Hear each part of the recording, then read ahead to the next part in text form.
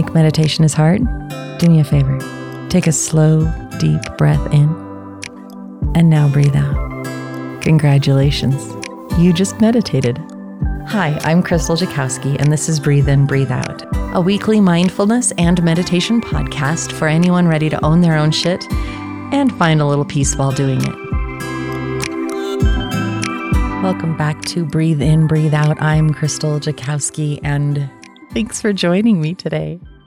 I want to talk about journaling this week.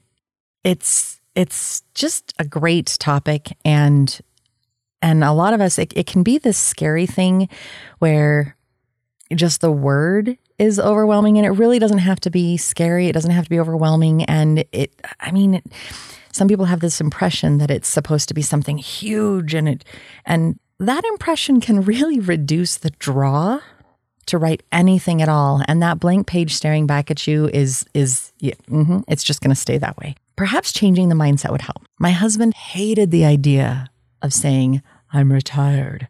So we talked about it, and we changed the name from retired to I'm graduating, because retirement felt final and end of, while graduation feels like the world is before you and you have so many options and opportunities that you can do, and it's really exciting. And with that, his whole mindset changed and he was excited. Now he's back to saying he's retired and he's okay and he's embraced it. But in that moment, he really needed to change the name. So if there's anything else along these lines, I encourage you to find that.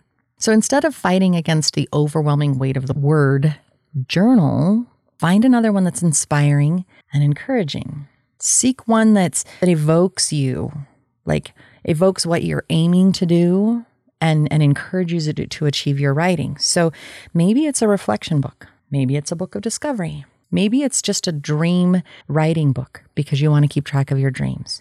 Maybe you call it surprise idea storage, and it's just a place where you keep all of these inspirations, because even writing those down is technically journaling. You can call it my scribe. Maybe you decide that it's letters to an old friend. When I was a kid, I used to write to this mythical friend, and that's what got me to write in my journal, because it felt like I was talking to someone and not just writing to the great big void. My scribe, a blog, a vlog, a notebook. I call mine musings. Musings is more personal. My musings are feelings in my heart and thoughts in my head. A journal makes me worry someone will read it, and yet that's exactly what people do with my musings. Ironic, right? Like, I'm afraid people will read it, and yet that is exactly what I'm doing. It's backwards, and yet I still have to call it musings, because that makes me feel better. In the past, I have used writing to get to know myself better, to process emotions and release pain. I have used it to document little thoughts and ideas for safekeeping, or experiences that I've had for safekeeping, or just I need to keep this specific thing right here for whatever reason it is. I write to remember. Just recently, when I've been doing my spring cleaning, I can't tell you how many journals I have come across where I've started writing in them and not finished it. And I go back and I read tidbits and I read unfinished thoughts. They're exciting. So then I transpose those into my laptop, because then some of them become musings that you may read later. And yet some of them you may never read. They may never be published. They are just for my own eyes. Because of all the different reasons that I have journaled, I encourage other people to journal. Getting to know yourself, processing emotions, documentation, writing to remember. So I encourage other people to journal in whatever form that takes. Now, it's different for everyone. Some people, it literally might be little voice memos here and there. Others, it's pen to paper. Others, it's typing on a computer document. And some people actually might want a relic typewriter. Long drawn out stories, bullet pointed lists, scribbles of nonsense to anyone but you. I encourage people to find their flow. Like, start right where you're at. You don't have to do anything huge. Nothing huge. And yet just starting is fantastic. So while we're on this topic, I'd like to just chat about some of the myths and stories you've been telling yourself. Number one, I am not a writer. And I say, you absolutely do not have to be. And congratulations. In your world, you get to throw away punctuation, spelling, grammar, writing in lines. You get to throw out the window. You get to go wherever you want on that page. None of it matters. You're the only one you have to report to. Let it go and just see where it goes. Another one is, I don't have time to journal. And this one is a big one. I personally believe that people that say, I don't have time, they're just saying it's not that important right now. How many of us have started out a daily journaling practice only to give it up on day 3? It may not be important right now. And yet I hope that this comes into your mind the next time that you're feeling just intense emotion and don't know what to do with it. Write it out. Even if it's just in huge block letters. I am angry. Get it out. Guess what? Those 3 words, you just journaled. It doesn't mean that you have to keep it forever, but you got it out of your heart. You got it out of your body and were able to express this is what's going on. And maybe after you do that, you crinkle it up and you throw it as hard as you can. Or maybe you decide that you're going to burn it. It doesn't matter. You just scribed a little bit to heal and release. It's a beautiful thing. Start small. 1 sentence, 1 word. I don't have time to journal. Yes, you do. It doesn't have to be big. What emotion are you experiencing today? And maybe you just start writing down, these are my emotions. Today, I was groggy when I woke up, and then I was satisfied after I ate breakfast and had my chai. And then I was a little irritated at thwarted intentions in the middle of the day. And then I had lunch and what are your emotions? What are you experiencing? Which feeds into what would I even write about? Now, I just said you could write about your emotions, but you really get to write about whatever the heck you want to. Would you rather write stream of consciousness? Like whatever's on your mind.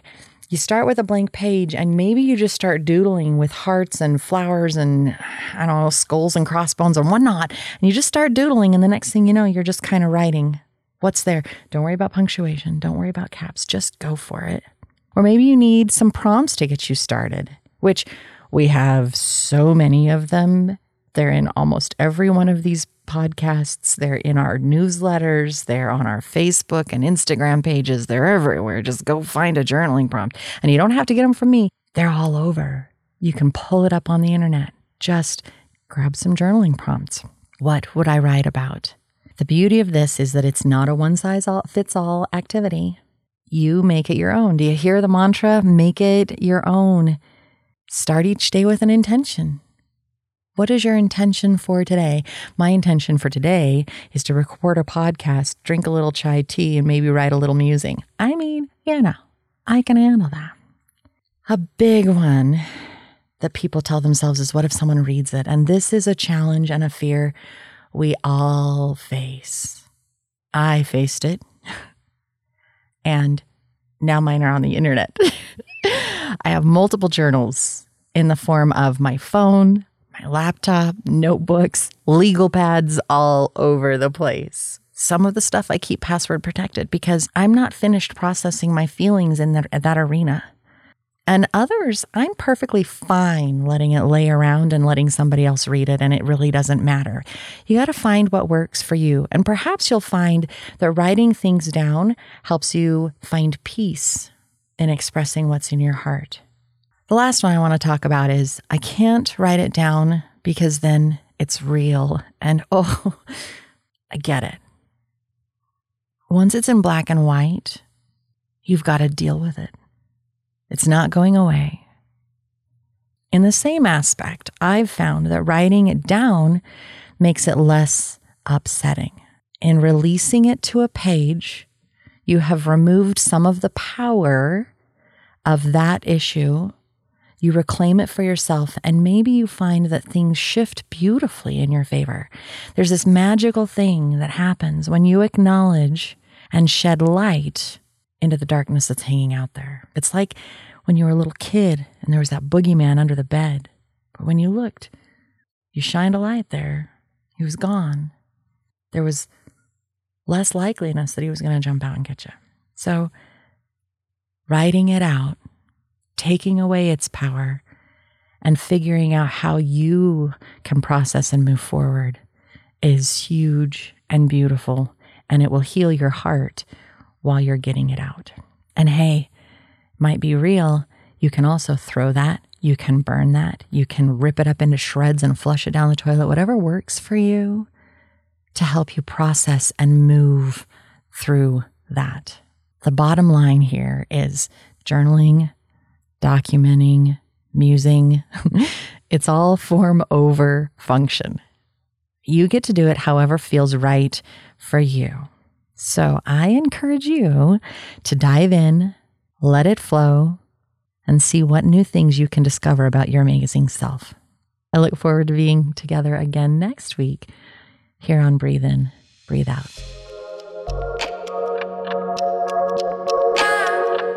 I hope this moment of self-care and healing brought you some hope and peace.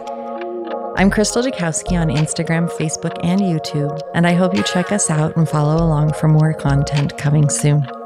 I look forward to being with you again here on Breathe In, Breathe Out. Until next time, take care.